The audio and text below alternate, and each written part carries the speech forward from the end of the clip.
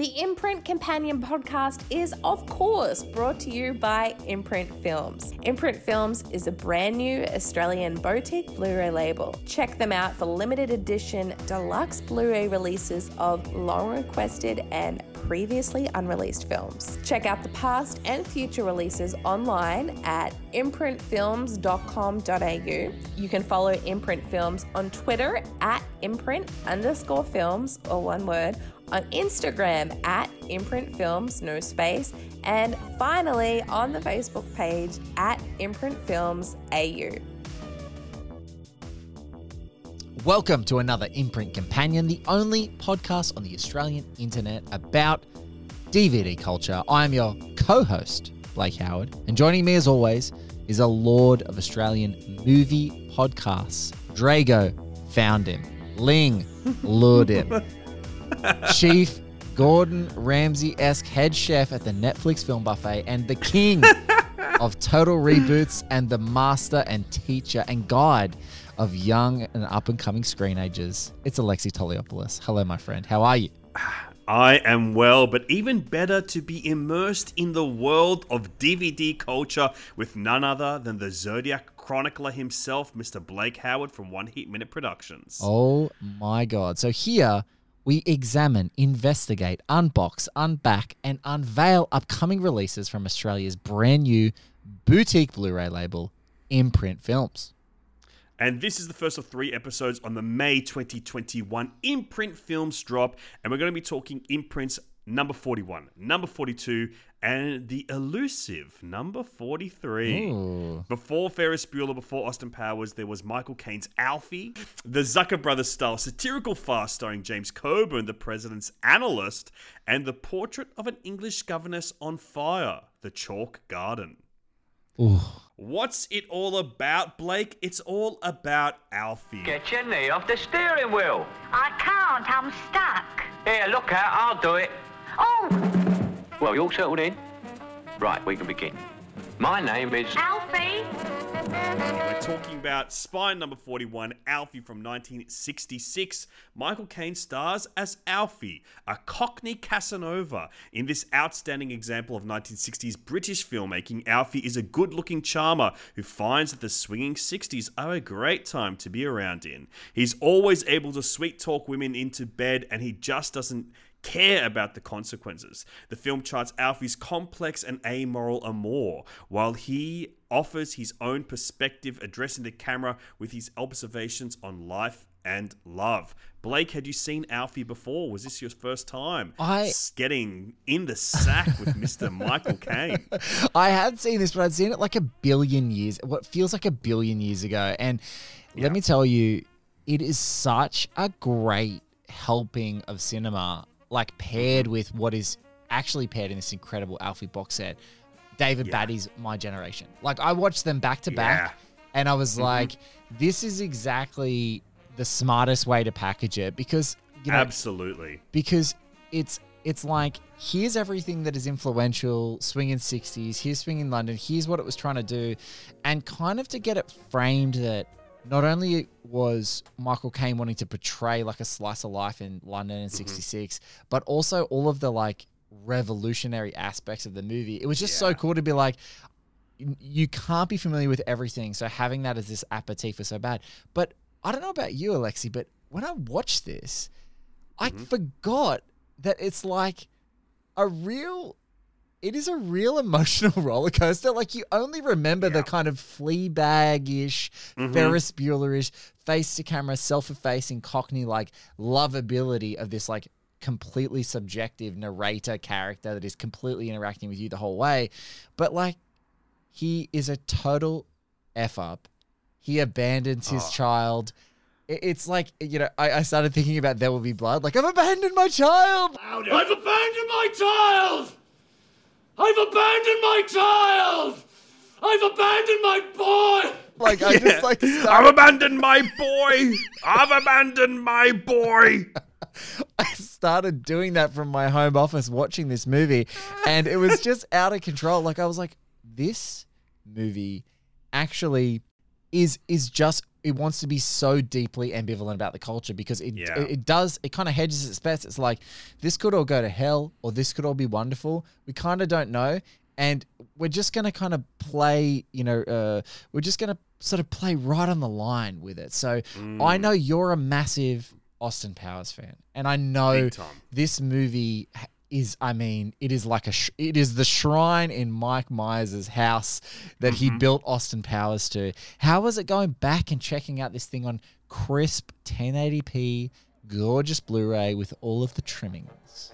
Yeah, it had been a long time since I'd revisited it, maybe even since I was in high school. Yes. When I was truly in the prime of my Austin fan phase. And I remember really liking it then. Watching it now, like you, I was kind of surprised by like what a fucking loser Alfie is. He's... Because I think I just remember like his persona of how he sees himself, like that comedic gap, which kind of makes that movie like the commentary that it is, where he thinks he's this absolute swinger baby, like he thinks that he's out there like being the absolute charmer. Just a couple of birds, birds. And like then watching it now, it's so like this guy's a loser the whole time, and I never realized how clear that perspective is on him, despite him also being like the host of this movie, your guide into the world of Alfie. But like even like him just calling women it, using the it as the pronoun when he discusses women. It like hits so hard and it's so deliberate, and Kane is just magnificent at embodying like this selfish, misogynistic, and both in both like a physical and emotional sense. And stylistically, I got to say, I really do like this film. And it's kind of a breakthrough in that direct to camera in a modern way, fourth wall busting trope that we see so often now. And it starts with Shakespeare and stuff, like everything. It starts in the world of theater, but I think that this is like the one that really breaks how we see it in the modern context, because it's all about how he addresses the camera, why he addresses the camera, and it is to like lie to himself and lie to the audience and kind of deceive them. Every time he talks to the camera, it's deceiving until it starts to crack and you start to see him revealing his emotions to the camera. You're so right. This is a movie that's so deeply influential, like all great influential movies, that so many of its imitators completely miss the point. Like, so many of its imitators want to do that thing where they just talk to the camera and everything's about confidence and nothing is about penetrating that facade that you portray to the world. And what was so refreshing is going back and going, no, he's a piece of shit. And I think that maybe he does actually know that he's a piece of shit, like deep down, and that he's made bad decisions, and that he is tinting his world with these rose-colored glasses because he's playing host to this audience. And I think that that's the trick of memory, right? You think about these great hosts, and that's where you come back to Fleabag.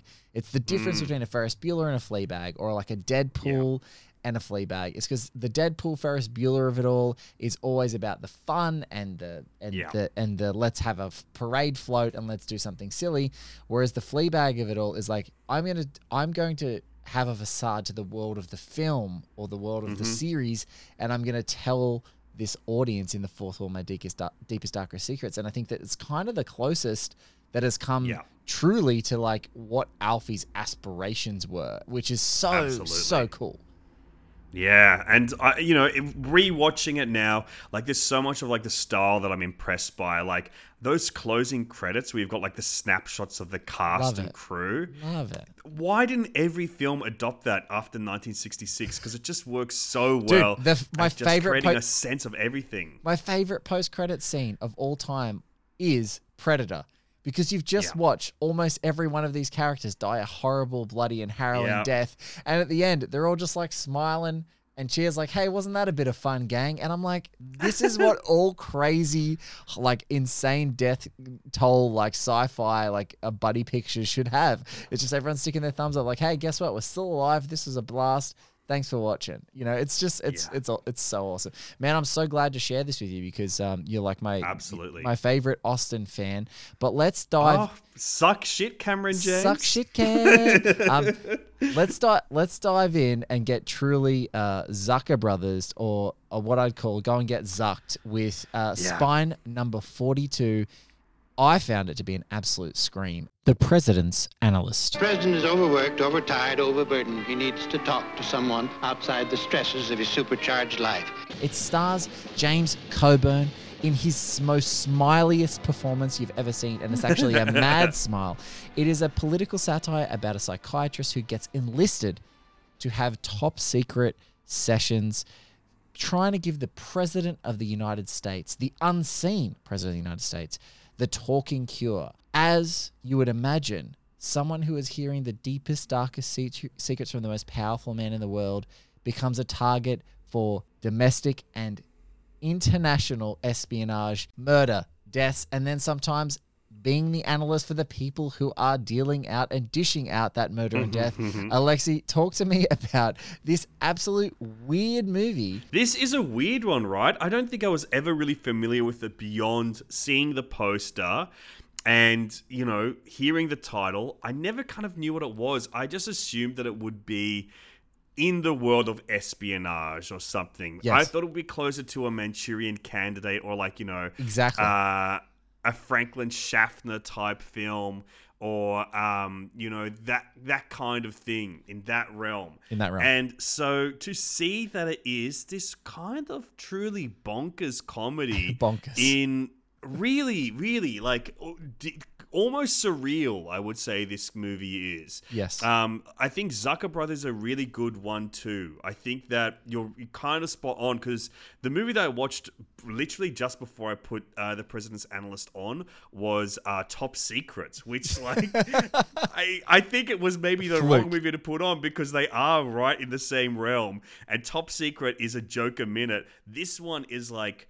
It is overtly humorous. It is overtly comedic. And the director and writer, Theodore J. Flicker, was from the same improv world and improv group as the tremendous Mike Nichols and Elaine May. And then he kind of left to do his own thing here with this, just like they did moving into film as well.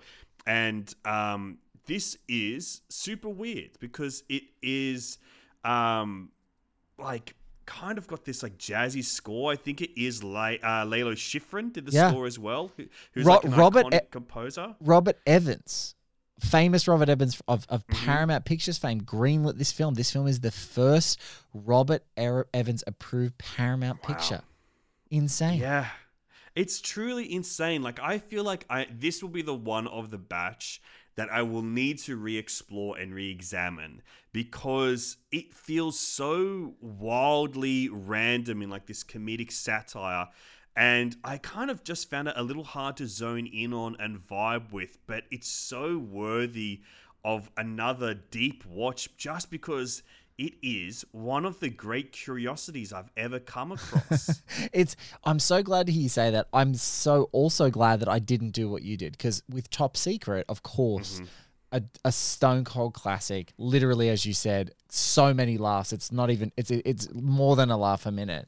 And when I was watching this, I was expecting exactly Manchurian Candidate, sitting down in my office, and I'm watching, and it's intense, and there's an opening sequence with a murder, and it's like this thing that happens, and it's very well orchestrated and shot over the top, like, you know, from a high angle shot in a New York City skyline, and it's this scary sort of moment, and then it just takes like a rapid left turn into nonsense. And I was so unprepared that I was finding myself like cackling at things I shouldn't have been laughing at. And I think that is precisely what Theodore Flick is trying to do. And I was just all in on this movie. So I would recommend to folks, don't necessarily follow it with like a laugh a minute comedy, but if you've got a bit of a sick sense of humor, and maybe all of the dark film noirs that I've been watching over the last little bit had me like ripe for this, but it got me so hard, and it made me feel like the people who've watched Spies Like Us have seen The President's Analyst. You know what I'm saying? Like that kind of where it's almost got the the ephemera and all the beautiful trimmings of like a true espionage picture, and then it's just completely batty. Like it's in that true Mel Brooks of like, to take the Mickey out of a genre, you have to recreate it with such profound specificity that everything just like hits and hits and hits. And so it's not played for laughs like some of those great Mel Brooks things. It's played with like a completely deadpan straight face. But there is a moment where James Coburn is almost dressed like Austin Powers, running through a field with a giant smile and a hippie woman and a whole bunch of like different nationalities of assassins coming after them. And it's just like they're taking each other out like dominoes, and it's almost like a crazy bizarre film clip. It's one of the weirdest movies I've ever seen, and I was just so thrilled to discover that it existed. Absolutely. And I think that, you know, it's kind of the same thing that I had when I watched Danger Diabolik for another episode of this podcast, which was like finding a lost strain of DNA to Austin Powers that I didn't know existed. This is in the same kind of way, like a forebear to a lot of kind of like satirical, weirdo, thrillery type films, like overtly comedic or overtly stylistic. Like even something like Smoke on Aces is kind of like where I see like the lineage going from with this movie. It really did feel like unlocking a bit of a secret, like lost to time. Yeah, it's what's even more deeply strange is that Robert Evans crop of films, if you trace the Robert Evans either greenlit or actually produced films from those Paramount days, almost every one of them, even the failures, have had this cult around them, and it feels like this is the first one where there's definitely a lot of people, including a stack of the sort of the Imprint Films regulars here, and there's an audio commentary by Tim Lucas, and there's an appreciation by Kim Newman, the British author and film critic. Everyone's kind of like, we love Kim Newman. I love how involved he is with Imprint. Love it. And he's just like, I can't tell you why this movie isn't a cult hit, because it's got all the ingredients. It's got all that secret sauce. Totally. I think that if this is something that interests you, this is a total curio to pick up. Yes. I would also say that's kind of the interesting thing, just looking ahead at what the other movies we're going to be talking about in this batch, and kind of thinking about, like, I'm constantly thinking through these conversations, like what Imprint is doing with the label and what they're trying to say with the movies that they curate. And I really think it is like unearthing these classics that are secretly super influential. Yes. Because there are a lot in this batch, especially this one that we're going to be talking about on the next episode, in the next little grouping, that secretly I was like, I never knew this movie existed, but secretly it has had an impact on the biggest genre of films that we're currently living in that I could not freaking believe. I couldn't believe it either. Well, let's dive into the final spine so that we can let people go and catch up with the next episode. Alexi, what's the next flick in this first half of the first batch? Well, Spine 43 is from 1964. It's a bit of an English classic. Once again, it is The Chalk Garden. You are a failure in life, so please don't try to run mine. Now, look here. I can be 10 times as hard as you, with words or anything else. Starring Deborah Kerr and Hayley Mills, which is based on a stage play by Enid Bagnold.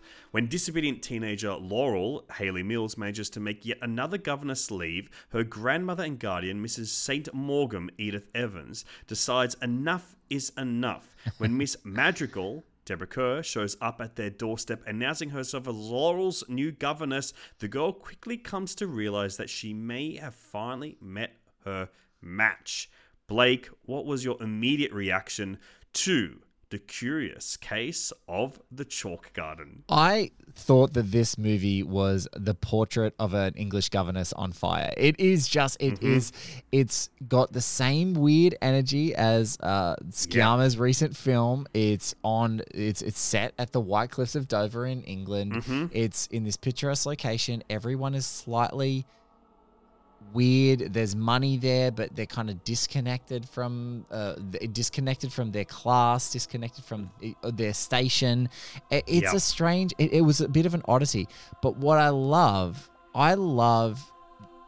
I love the trope that is now no longer exists of the governess coming into town, who blows into town with a secret.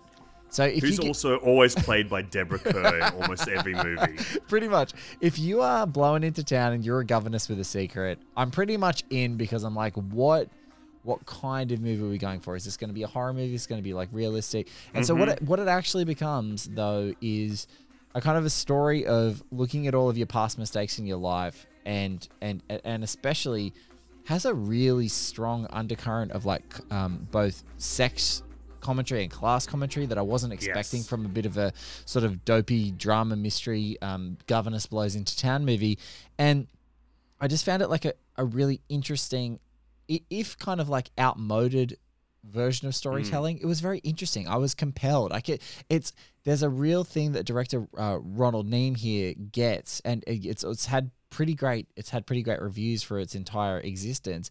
I just kind of really liked the feeling that always around the corner there was something coming in this movie, and it does kind of play out in, I guess, pretty standard fashion as you would expect from a movie that's made in 1964, set at the White Cliffs of Dover with like high class people and governesses and whatnot. But I was really, I deeply bought into every part of this movie, and I watched it kind of rapturously, and I was like, that's really funny. And even Edith Evans was nominated for an Oscar for this one as well. And it was, I mean, who cares now? Was nominated for a Golden Globe in 1965. But the Globes that now no longer exist. But it got a stack of BAFTA nominations. It was an award nominee. But that's what that was my strongest impression of Alexi, was just that it was very I was interested, and I was curious the entire time I was watching this film. Yeah, I think for me, like, when you go back and revisit these, like, classic English kind of theatrical adaptations or literary adaptations that do have that kind of, like, period vibe to them, there is that kind of preconceived notion that they will be quite stodgy. Yes. And, I go in, when I revisit them, I'm often surprised by like how fresh they are, how vivacious they are, how compelling of a performance there is, or how there's something quite suspenseful to them. But this was one that, watching it, I did feel was completely stodgy. This was, I think as well, like, one of my favorite movies of all time is another movie where Deborah Kerr is a governess working with some troubled children, which is The Innocents, the adaptation of The Turning of the Screw from 1960, that I just absolutely adore. One of my favorite movies of all time. So I think I had some kind of like hope that it would be something as revolutionary as that. But I think what really kind of stopped me from going is... The Chalk Garden is not. Yes, it really is not. And I think it's just like that. Hayley Mills, who I've enjoyed in some movies, especially from her child acting career. I love the original Parent Trap. As a child of divorce, that movie means the absolute world to me. And I really feel like she does not quite fit tonally in with this movie. And I think that was the hard thing that I found, like, the challenge to overcome to, like, get into the Chalk Garden, was that while Deborah Kerr and all the rest of the cast, including Hayley Mills' father, John Mills, everyone else hits that, like, brief of, like, what they're doing. Hayley Mills just does not have the subtlety to bring this movie to life for me and to bring it into the modern age. Yeah, she's as subtle as a sledgehammer in this movie. Yeah. And we're talking about the freaking Peter Gabriel song, okay? I wanna be your sledgehammer. Why don't you call my name? One of the most exciting things that there is. So look, Chalk Garden, if we're talking about batch worthiness, we're talking about our overall, it is probably the weakest in the batch. There are some real crackers. Again, though, if these kind of like governess blows in, family drama kind of things are your bag, I don't think you're going to miss out. I don't think you're going to be really disappointed if you did pick it up. But it's definitely kind of like lesser on this batch. And that's just to say that the rest of the batch is so incredibly strong, especially some of the films we're going to be talking about just coming up. But, you know, and again, we've gone from a weird Robert Evans satire and an insanely influential Alfie and My Generation double pack into something slightly more conventional, which just doesn't seem to pack the same punch. But it's a good one. Maybe your mum will like it. If you buy the whole batch, you can pass it off to her if it's not your thing. But I do think it falls into that same thing that I was talking about, is like that it definitely is influential. You can see the tendrils of the chalk garden being passed on to generation after generation. Like, even parts of this movie remind me of my favorite movie of the year thus far, which is Pablo Larraín's Emma, which is about a bit of a problem child from a different perspective as well. So, you know, it's interesting. That's what I'm here to say, is that the Chalk Garden is interesting in some regard, even though it just was not my absolute cup of tea, as the British would say. But I would say, so far of this batch that we've discussed at this point in this first episode, that Alfie box set with My Generation is an absolute find. That is a complete double bill pairing that I think will really satisfy any kind of Anglophile for sure. Yes. It captures like a big piece of history, and then something about that big piece of history as well, with the documentary My Generation attached to it. Yeah, so you've not only got My Generation in that Alfie box set, you've got Michael Caine's Breaking the Mold documentary, you've got visual video appreciations, audio essays, audio commentaries by Joe Botting and Melanie Williams. Like, it is just like in a previous episode, we did the Major Dundee special double pack box set. That is exactly what you're going to get with Alfie. Now, just before we jump out of this episode and into the next batch for you guys to record, Alexi, are we talking slip or no slip for this gorgeous Alfie box set? Oh my gosh, it's slip. Like, this to me, like, even if Alfie did not live up to like the expectations I had placed on it from seeing it as a teenager, it wasn't like a revelatory rewatch to the extent of, you know, what I expected it to be. It is an absolute must for me. I really think that it is worth that full slip, so you get both. You get that hard box set. It's going to look great on freaking anyone's collection, but I really think that is, like, this actually is the bee's knees of a release. Like, this is the kind of thing that I want to push people towards to support, because I think it is fantastic when you get something paired so well like this. That feels like a no-brainer. Blake, what about yourself? I think you've sold Alfie. I want to, and I couldn't agree more. A film that takes as much care, firstly in the look, the package, and then for such a stone cold classic to see the influence of actors and style and all of their influences in the period, in all of that, perfect.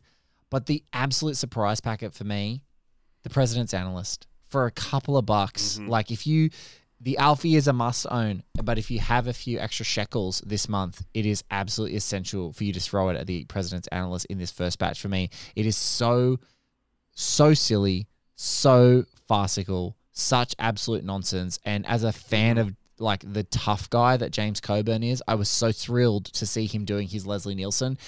There are some great appreciations on there. It's definitely slip worthy for me because it's got the great original poster on there. They've kind of got like an adjusted and color altered secondary poster there that feels a little bit more contemporary, but contemporary posters by and large stink, Alexi. Controversial opinion, but they stink. I love the originals, and I'm a big fan of this one. So if you were to miss out on one in of the ones that we discussed today, I would say it's the Chalk Garden. But yeah, The President's Analyst is a find for me. A find. Absolutely, it's pretty interesting. Really, it's interesting.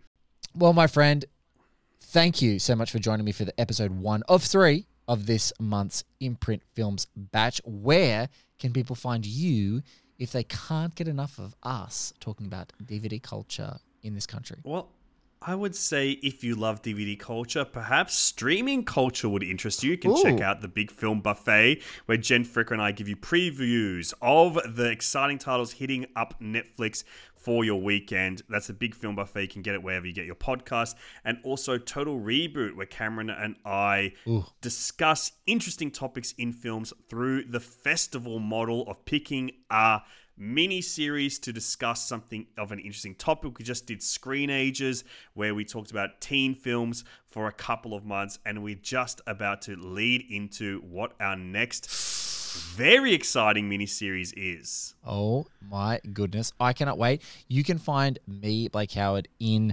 either the One Heat Minute Productions feed, where you can also find these episodes jumping into A Serious Disagreement, which is another show that Alexia and I do together, talking about all things physical media.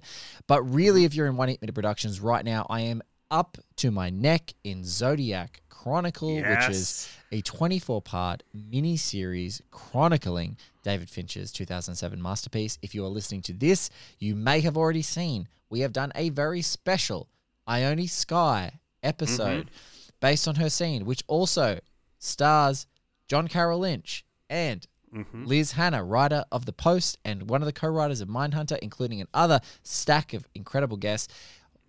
Previously, Ione Skye was on my favorite podcast about reboots, remakes, and now currently doing festival-style series, Total Reboot, which is how I knew she was in this country. So thank you, Alexi and Cam.